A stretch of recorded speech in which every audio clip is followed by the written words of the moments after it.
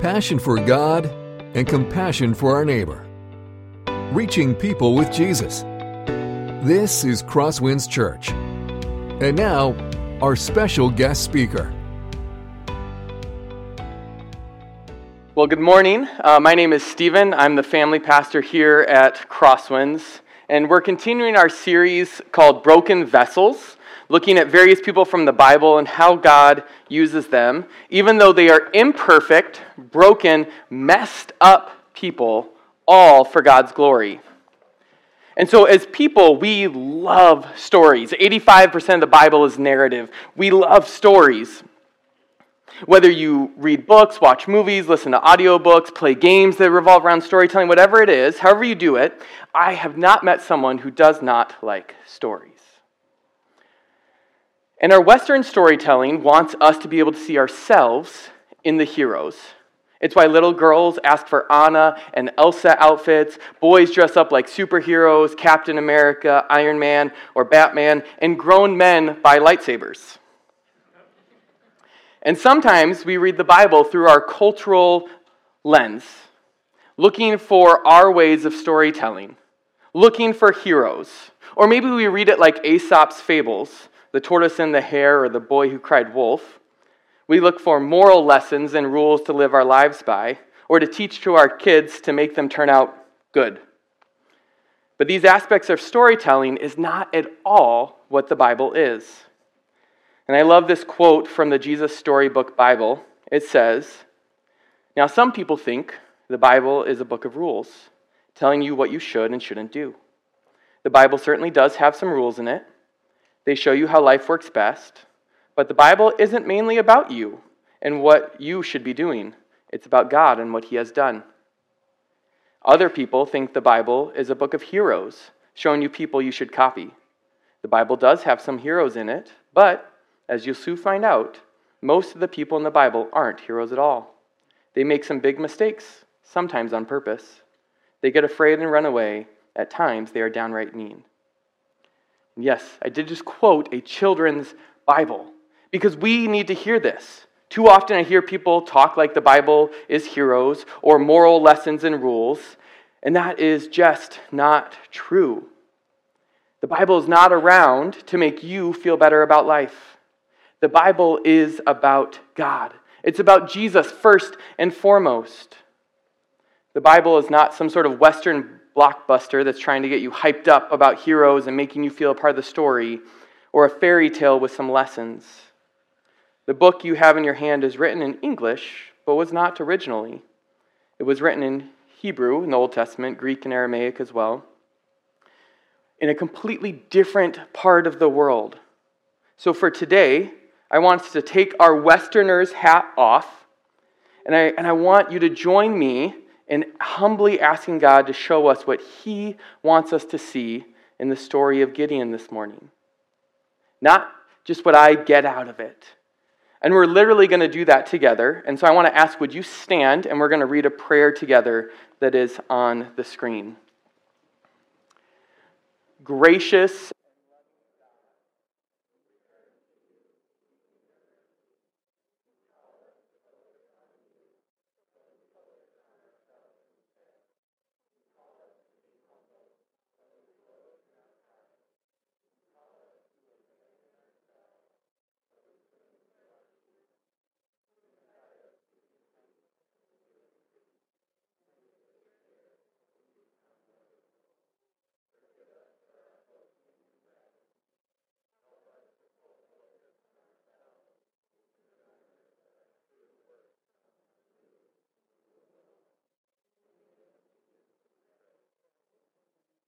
Be seated.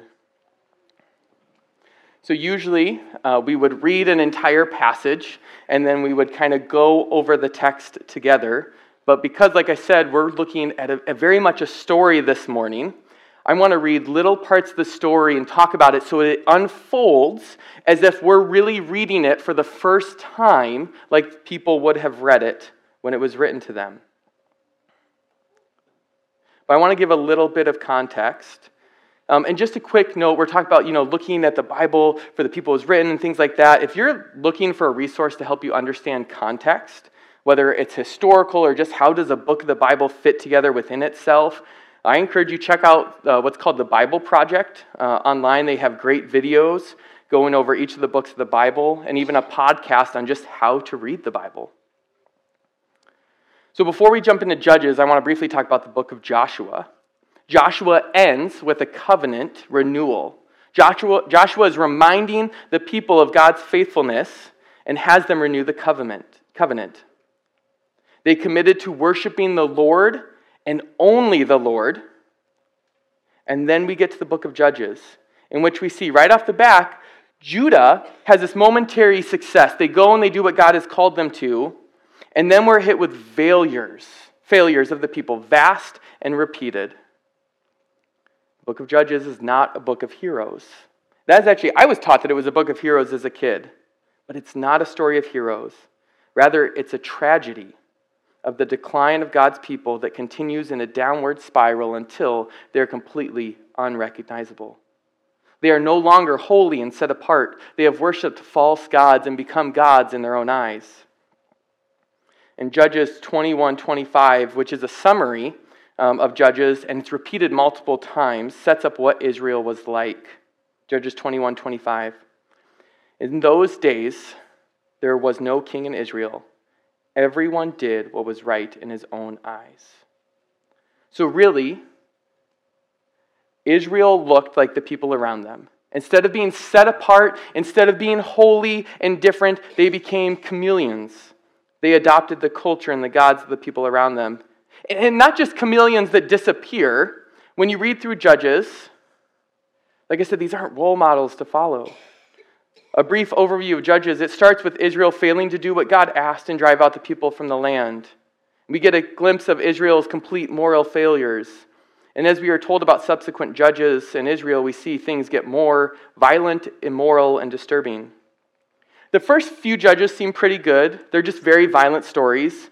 A man with a sword, stabbed with a sword through his stomach in great detail. One of Israel's enemies is killed by someone driving a tent peg through their skull. And then we get a judge who ends up leading Israel into a civil war amongst some of the tribes and ultimately into idolatry. A judge who is really a thug and who so doesn't know God that he sacrifices his daughter thinking it will please God. Samson, a violent, sex-crazed man who is hot-headed and seeks revenge at every turn. The tribe of Dan slaughters a peaceful city and builds a temple, a pagan temple in this new city they just conquered. And finally, Judges closes with the Israelites in Gibeah sexually abusing an Israelite woman. Then the other tribes are angry and not just punish them, they destroy them. Then as regret for this mass violence, they force the young women of Benjamin to pay the price. This is the book of Judges, this rapid decline of Israel. Because Israel does not know their God. They do not seek him and they are not following him. And the book of Judges is often called this book of the cycle of sin. And we're going to be looking at the book of Gideon. And Israel did not know God. So I want to encourage you, know God. This is not just read your Bible and put it down, but study it. Ask for some good books to help you understand. Like I said earlier, we read so often with a Western mindset, looking for role models or rules. And so put in the work, and it's really worth it. Read the book. There's a book called Not a Fan by Kyle Idleman, and I really recommend it. And there's another book called Sitting at the Feet of Rabbi Jesus, Why the Jewishness of Jesus Matters. And it helps us understand the culture, and then it helps us understand so much of what Jesus is saying. Find another believer, get coffee, talk about Jesus, encourage one another, serve him. This is what the body of Christ is for. Israel repeats in a downward cycle. Israel abandons God and worships idols. God brings punishment. Israel cries out. And God sometimes they repent, sometimes they don't, they just cry out. And God sends rescuers. This is kind of the cycle of the book of Judges. And they continue to descend worse and worse. And so oftentimes commentators on this will call this the cycle of sin. And in a moment, I'm going to explain why I don't love that label, but I want that to just sink in for a moment, this cycle of sin. And so we're going to start by reading Judges 6, 1 through 6 together. The people of Israel did what was evil in the sight of the Lord, and the Lord gave them into the hand of Midian 7 years. And the hand of Midian overpowered Israel, and because of Midian, the people of Israel made for themselves the dens that are in the mountains and the caves and the strongholds. For whenever the Israelites planted crops, the Midianites and Amalekites and the people of the east would come up against them. They would encamp against them and devour the produce of the land as far as Gaza, and leave no sustenance in Israel and no sheep or ox or donkey. For they would come up with their livestock and their tents, and they would come like locusts in number. Both they and their camels could not be counted, so that they laid waste the land as they came in. And Israel was brought very low because of Midian, and the people of Israel cried out for help to the Lord. So this first part is Israel's blatant sin and rebellion meant that they were undeserving of salvation. So like the cycle we talked about, Israel is living in sin. They've rejected God. They sought after idols. Verse 1 says they did evil in the sight of the Lord. And for 7 years they suffered at the hand of Midian and the Amalekites, losing crops and animals. And they were suffering so much they would hide in the hills. And they would do this because Midian and the Amalekites were nomadic. So they traveled around. And so what is thought is that they would travel and make their rounds. And so during the harvest, they would come to this part of Israel. And as Israel was trying to harvest their crops, they would take it from them. And any of the animals they had recuperated during that time, they would take those as well. And they would just leave Israel devastated. And so the people during this time of year, knowing that Midian and the Amalekites were coming, would go hide in the hills to try to survive with whatever they had. But crops would be taken, livestock gone. And after plundering Israel, the people would just move on to their next thing. So Israel is suffering. And they're doing this for 7 years, and this suffering brings them to some aspect of humility. We're not completely told that they repent, but they at least cry out to God, and God sends a prophet. Starting in verse 7. When the people of Israel cried out to the Lord on account of the Midianites, the Lord sent a prophet to the people of Israel. Right? We might be thinking, oh good, Israel cried out and a prophet is sent. Finally, some good news. Wrong. And he, the prophet, said to them, "Thus says the Lord, the God of Israel, I led you up from Egypt and brought you out of the house of slavery. And I delivered you from the hand of the Egyptians and from the hand of all who oppressed you, and drove them out before you and gave you their land. And I said to you, I am the Lord your God. You shall not fear the gods of the Amorites in whose land you dwell, but you have not obeyed my voice." So Israel has cried out. God sends a prophet with an answer. As we talked about with this cycle, this is maybe where we would expect the deliverer to come in, right? They cried out, the prophets sent, okay, we're going to get somebody who's going to save Israel. But that is not what we get. We get a messenger from God that reiterates the covenant God made with Israel. I took care of you. I brought you out of Egypt. Essentially, like, I bought you to be my people. I brought you to this land, and you are supposed to obey me, and you have not.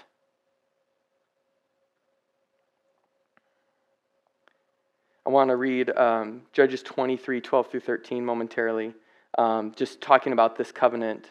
For if you turn back, this is God talking, and cling to the remnant of these nations remaining among you, and make marriages with them, so that you associate with them and they with you, know for certain that the Lord your God will no longer drive out the nations before you, but they shall be a snare and a trap for you, a whip on your sides and thorn in your eyes until you perish from off this good ground that the Lord your God has given you.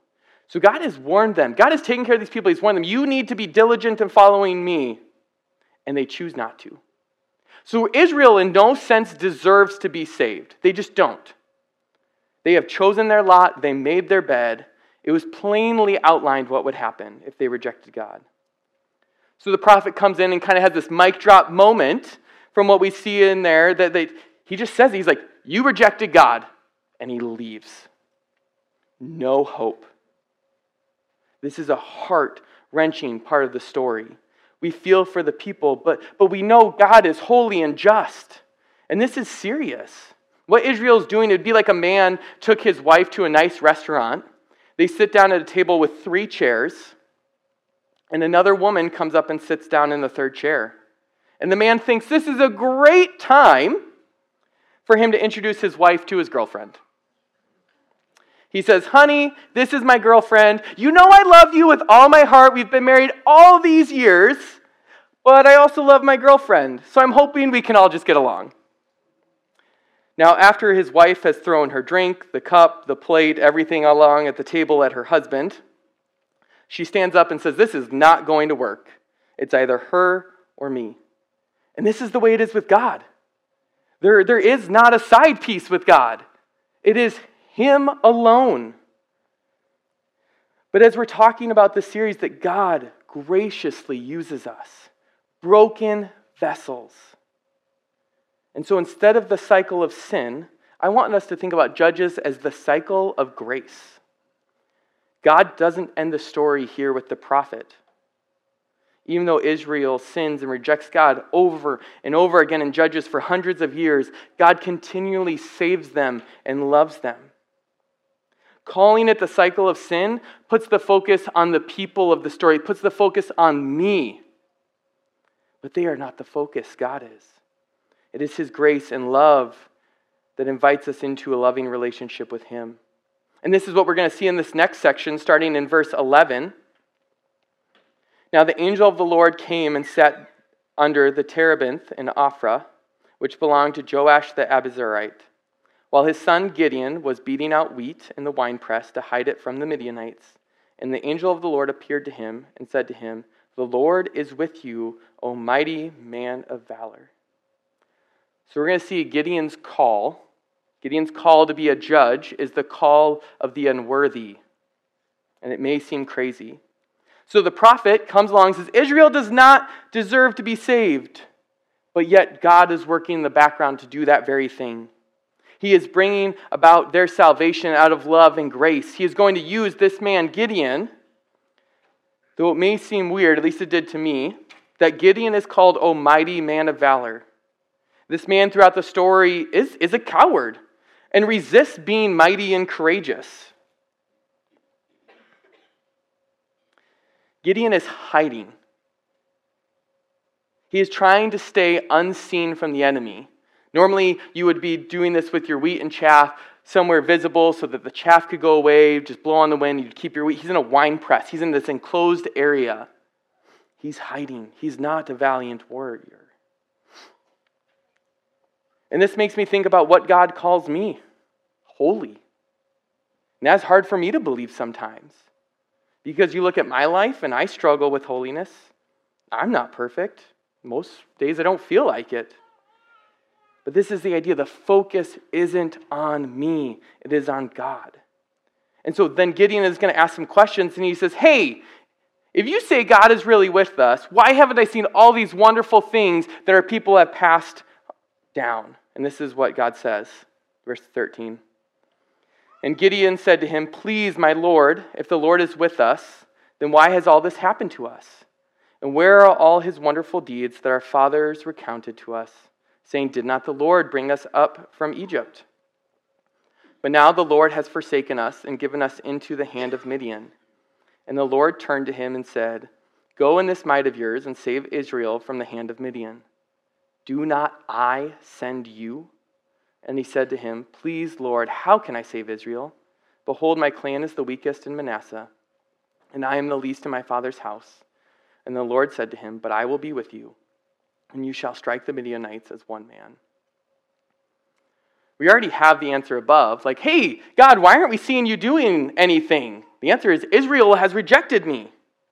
God is not going to bless Israel while they reject everything. It would be like giving a cookie to a kid right after they smack their sibling. They're going to think, I'm doing really good. This is a great choice. No, he won't bless them, but he's going to save them. This idea is undeserved mercy and grace. And so the answer to the question, where are you, God? He is right here, ready to give the deliverance that is so undeserved. Gideon is sent and told to go in his strength, really highlighting he doesn't have any. This is the pivotal part of the story. Gideon doesn't bring much to the table, except that he's going to follow God. And that's all God wants. Gideon seems to argue with God.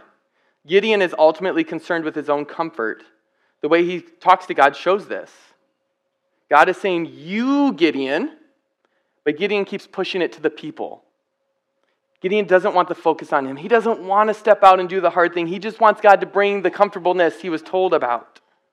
He's like, God, literally choose anybody else and just make my life more comfortable. Gideon wants God's blessing of God coming in to save everything and make life easy again, but doesn't want to do the difficult thing of actually going and being the one to follow God. And so God brings it back to God himself. He says, Gideon, I will be with you, and that is all you need. Gideon is weak. Gideon's family is weak, but God is not. And we continue in verse 17. And he said to him, if now I have found favor in your eyes, then show me a sign that it is you who speak with me. Please do not depart from here until I come and bring out my present and set it before you. And he said, I will stay till you return. And so as we look at this, Gideon is not the example of behavior, but the recipient of God's grace. Right? Gideon asks for signs 3 times throughout this story. And God even gives him a 4th due to his lack of trust. And now I want to take a moment and just talk about this idea of signs. Right here, people talking about looking for signs in life or basing decisions purely on if God has opened or closed a door or window. But this is not great decision making as you are trying to seek God. Gideon is not the example here. He shows us that we need a better Savior. We need Jesus, and Jesus is the one we are called to look to. Now, Gideon is not rebuked or belittled for asking for a sign, but it does show his lack of faith and trust in God. I was struggling with a major decision one time. I knew God wanted me to do something really hard, and I just didn't like it. And so I was sitting on a lake asking God for various signs. I was like, God, this bird that's right here, if it flies away right now, then it means this. Yes. Or if this would happen to this leaf, like Gideon, I already knew what God wanted, but I didn't trust God enough to follow through with it. Paul talks about wanting to go share the gospel in the country, and he just says the Holy Spirit has closed the door to that. And so God at times will come in and shut and open doors. He's God, he can do that. But trying to make all my life decisions with signs and doors takes out the relationship and pursuit of our Heavenly Father who wants to speak and to guide us. He has given us His Spirit for this very thing. So when we are only looking for signs and doors, we're focusing on ourselves. What is convenient? What seems like the easy answer? And our focus needs to be on Jesus. And we don't really do this in any area of life. I don't look at my 2-year-old and say, hey, will you please eat your vegetables? And he goes, no. And I go, oh, that door closed. So I guess you don't have to eat your vegetables. No, sometimes God will close doors and open things, but that is not the defining decision-making of our life. It's about trusting God and following Him. The story continues in verse 25. That night, the Lord said to him, take your father's bull and the second bull, 7 years old, and pull down the altar of Baal that your father has, and cut down the Asherah that is beside it, and build an altar to the Lord your God on top of the stronghold here, with stones laid in due order. Then take the second bull and offer it as a burnt offering with the wood of the Asherah that you shall cut down. So Gideon took 10 men of his servants, and did as the Lord had told him. But because he was too afraid of his family and the men of the town to do it by day, he did it by night. So God is calling Gideon to exclusivity first before he can fulfill the mission. But before Gideon can go on this mission, he is given an assignment first. And it seems weird. God's like, go save Israel, but first go deal with your idolatry. this call to exclusivity. Gideon is being called to worship God and God alone. Gideon has to get rid of his idols. And what's crazy, this is actually his dad's idol. This is the idol that the family would worship. So Gideon had to come back. That what all of humanity is called to do, worship the one true God and Him alone. And it's scary. So Gideon does this in the secret of night. Right? He's still afraid, but he does what he's called to do. But the people figure it out. They're like, it's Gideon. And the people react like, we should kill him. He destroyed this.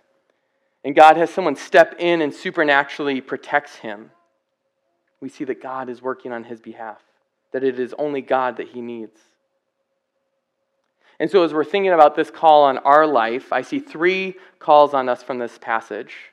Our call, the first one is the DTR, which means define the relationship. That's what we first need to do. Define our relationship with God. I doubt you have a Baal set up in your closet or an Asherah pole outside your house.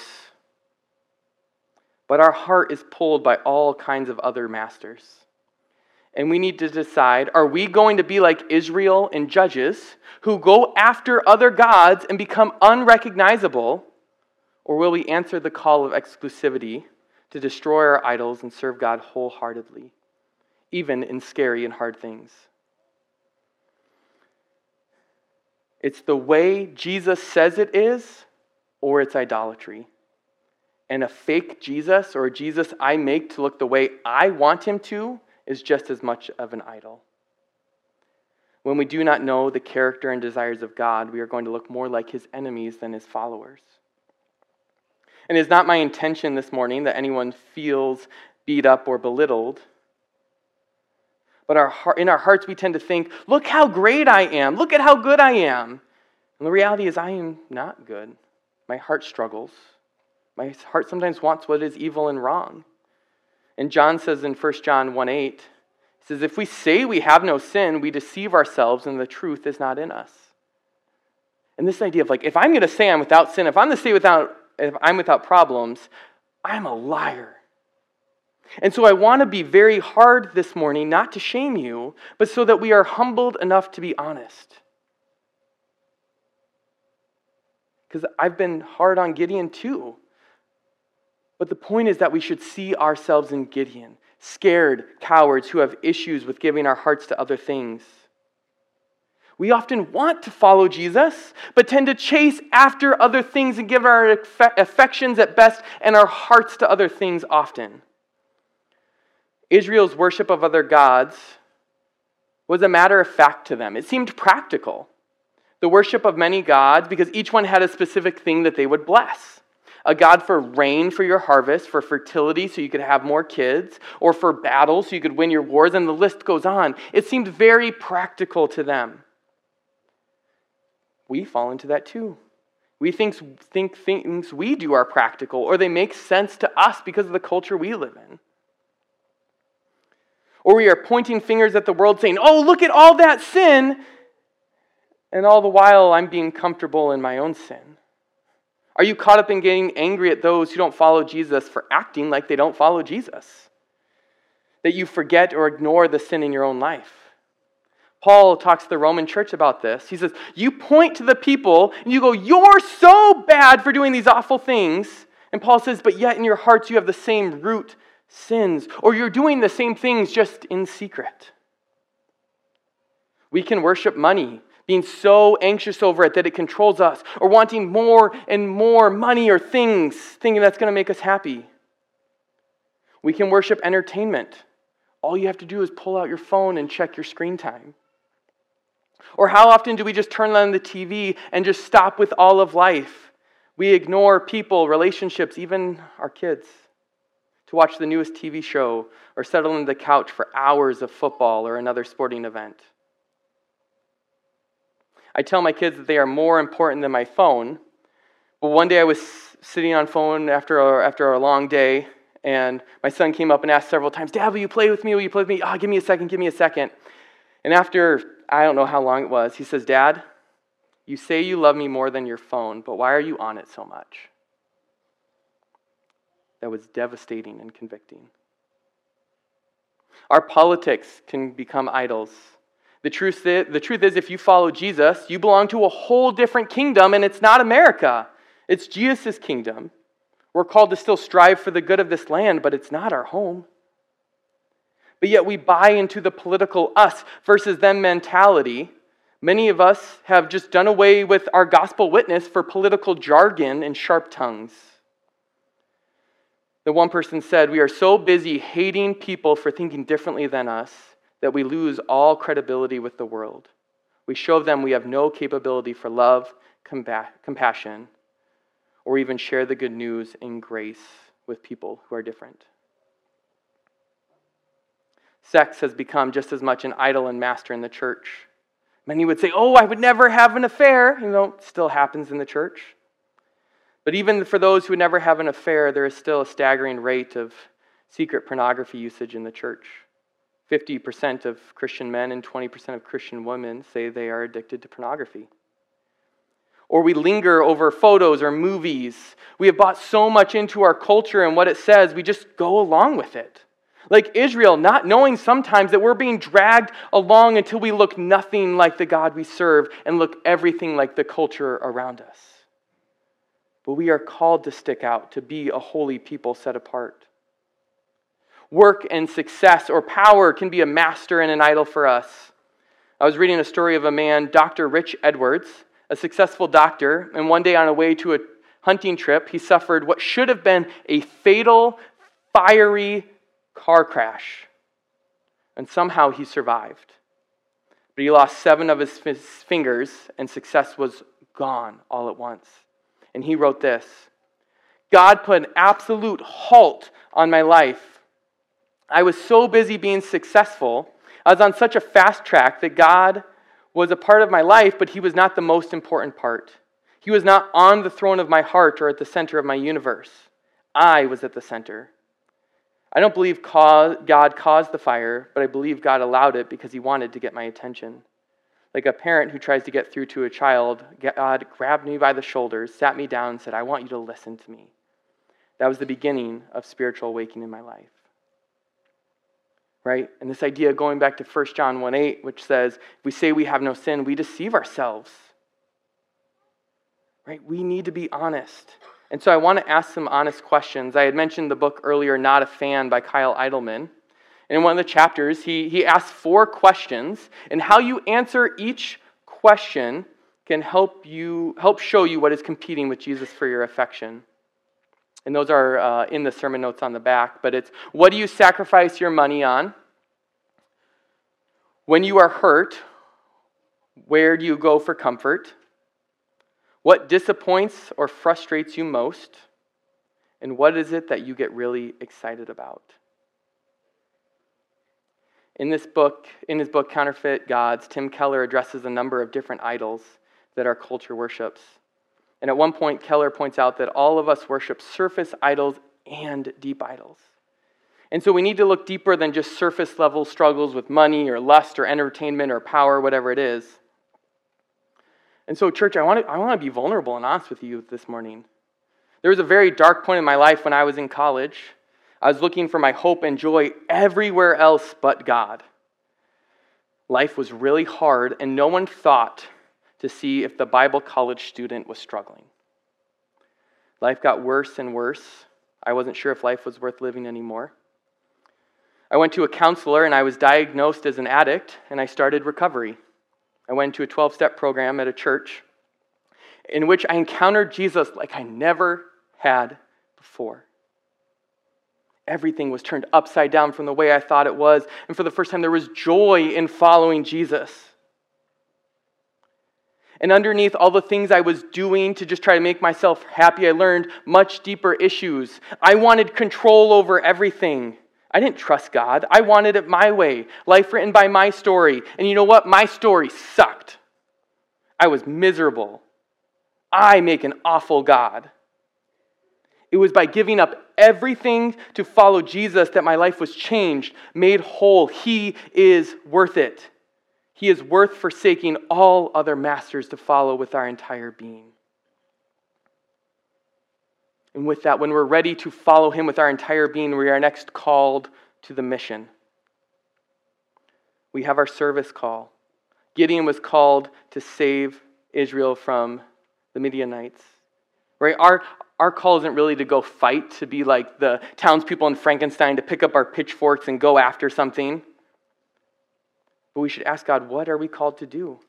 Called to love our enemies, pray for those who persecute you, to speak truth in love, give of what you have, share God's love and the good news of Jesus with others, seek the good of others, to lay down your preferences for the sake of unity in the church. Matthew 28, the Great Commission, calls us to go and make disciples. You are going to be asked to do hard and difficult things, but like Gideon, God is with you. It's not about you, it's about relying on God. And the third is our call to a legacy. And so we're going to read Judges 8, starting in verse 22 with that. Then the men of Israel said to Gideon, "Rule over us, you and your sons and your grandson also, for you have saved us from the hand of Midian." Gideon said to them, "I will not rule over you, and my son will not rule over you. The Lord will rule over you." And Gideon said to them, "Let me make a request of you. Every one of you give me the earrings from his spoil," for they had golden earrings because they were Ishmaelites. And they answered, "We will willingly give them." And they spread a cloak, and every man threw in the earrings of his spoil. And the weight of the gold earrings that he requested was 1,700 shekels of gold, besides the crescent ornaments and pendants and the purple garments worn by the kings of Midian, and besides the collars that were around the necks of their camels. And Gideon made an ephod of it and put it in his city in Ophrah. And all Israel whored after it there, and it became a snare to Gideon and to his family. So Midian was subdued before the people of Israel, and they raised their heads no more. And the land had rest 40 years in the days of Gideon. So Gideon's legacy to Israel, right? This last thing is, what is our legacy? Gideon ultimately failed Israel. He started well saying, don't rely on me, rely on God. But then he takes all this gold and makes this ephod. And it says Israel whored after it. It became an idol. They worshipped it. And that lasted much longer than just when he was alive. And we see the story reset in the cycle that Israel has again rejected God, and sadly led by Gideon in that. He even left a legacy to his family. We see in Judges 9 that one of his sons, after Gideon's gone, wants to lead so badly that he sows this discord throughout all the people, that how awful his brothers are, so that he can lead, and he goes and he kills all 70 of his brothers so he can be in charge.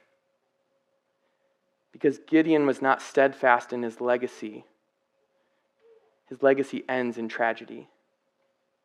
So I want to encourage you, do not forget your resolve as we have this DTR of defining, are we really going to follow Jesus? Remember that. If you're wanting to follow Jesus wholeheartedly, take the steps to do it and do it well. Gideon and Israel did not know God deeply. So I encourage you, know God. Right? Like I said earlier, don't just read the Bible and put it down. Study it. Get some books to help you out. Put in the work that's completely worth it. Ask questions. Get involved in life groups and Bible studies. Find another believer to meet with and talk about God and what you're reading. Encourage one another. This is what we are for. So what is your decision going forward? We talked about the pattern of sin in Israel. But we want to change that from the pattern of sin or the cycle of sin to the cycle of grace. That we fail time and time again, and yet God is still gracious. Even when no one in Israel was good enough to stand up to Midian, God did not leave them. He rose up an unlikely man to save Israel. And this points to how great God is. What makes you great? We talked about stories earlier. Captain America, strong, fast, heroic. Elsa and Anna are wonderful princesses in pretty dresses. And we tend to love stories of smart, beautiful, heroic characters that we wish we were. But as we look at stories in the Bible, especially this one of Gideon, it isn't him who is the hero. He regularly doubts God. Now God meets him where he's at And that says more about God than Gideon.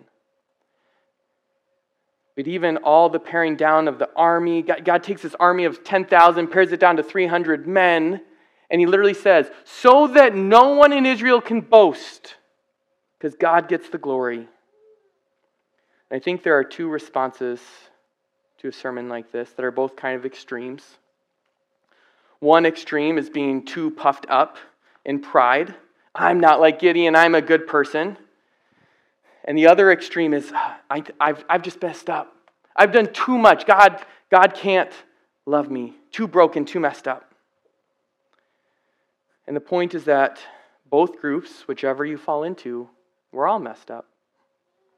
So the first group who thinks you are okay and everyone else is the problem, I'm going to be really honest. You aren't really that great. You fall short. Your pride is just the beginning. Your pride is a hindrance to God using you. You will turn more out like Gideon at the end of his life, worshiping a God you created to fit your goodness, rather than the God of the Bible. God is holy, be humble. God is loving, love people. Be honest about your failures and flaws, and you will actually notice a greater love, appreciation, and admiration for our Savior. To the second group, you who think you are so bad that God couldn't love you, your sins are not bigger than God's love and grace, like we've seen in the life of Gideon. Israel failed and rejected God over and over and over again, and yet God saves them over and over and over again. I can't fathom the love of God. Not the cycle of sin, but the cycle of grace. To love you, and in Jesus to get rid of your sins and to make you new. So trust him. Give him the sin you've been holding on to that's been weighing you down. Gideon is mentioned in Hebrews 11, what we call the Hall of Faith. But honestly, when I read the story of Gideon, I'm kind of like, why? He wasn't that great. But some may look at my life and be like, why did God use Stephen? He's not that great. You may look at your life and ask, why would God want to use me? But he absolutely does. In this whole series, we're looking at broken vessels. That's the whole point.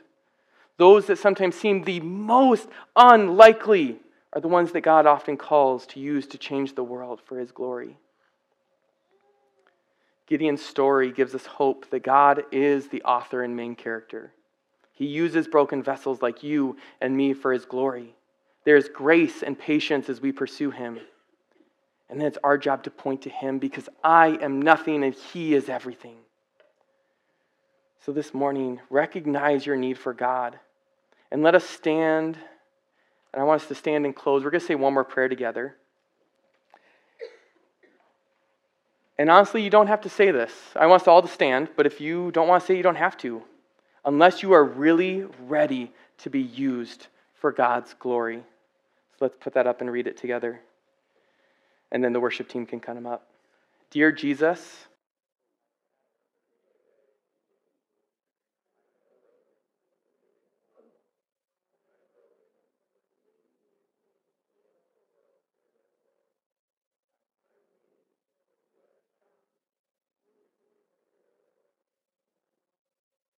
worship team, you can come up. Lord, thank you. Thank you that you use broken vessels. Thank you that you seek after us even when we're undeserving of mercy and grace. Lord, let us see you for all that you are and be honest about all that we are. In Jesus' sweet, precious name. Amen. This has been a presentation of CrossWinds Church. A complete archive of sermons can be found online at crosswinds.tv. Thank you for being with us, and may God continue to enrich your life.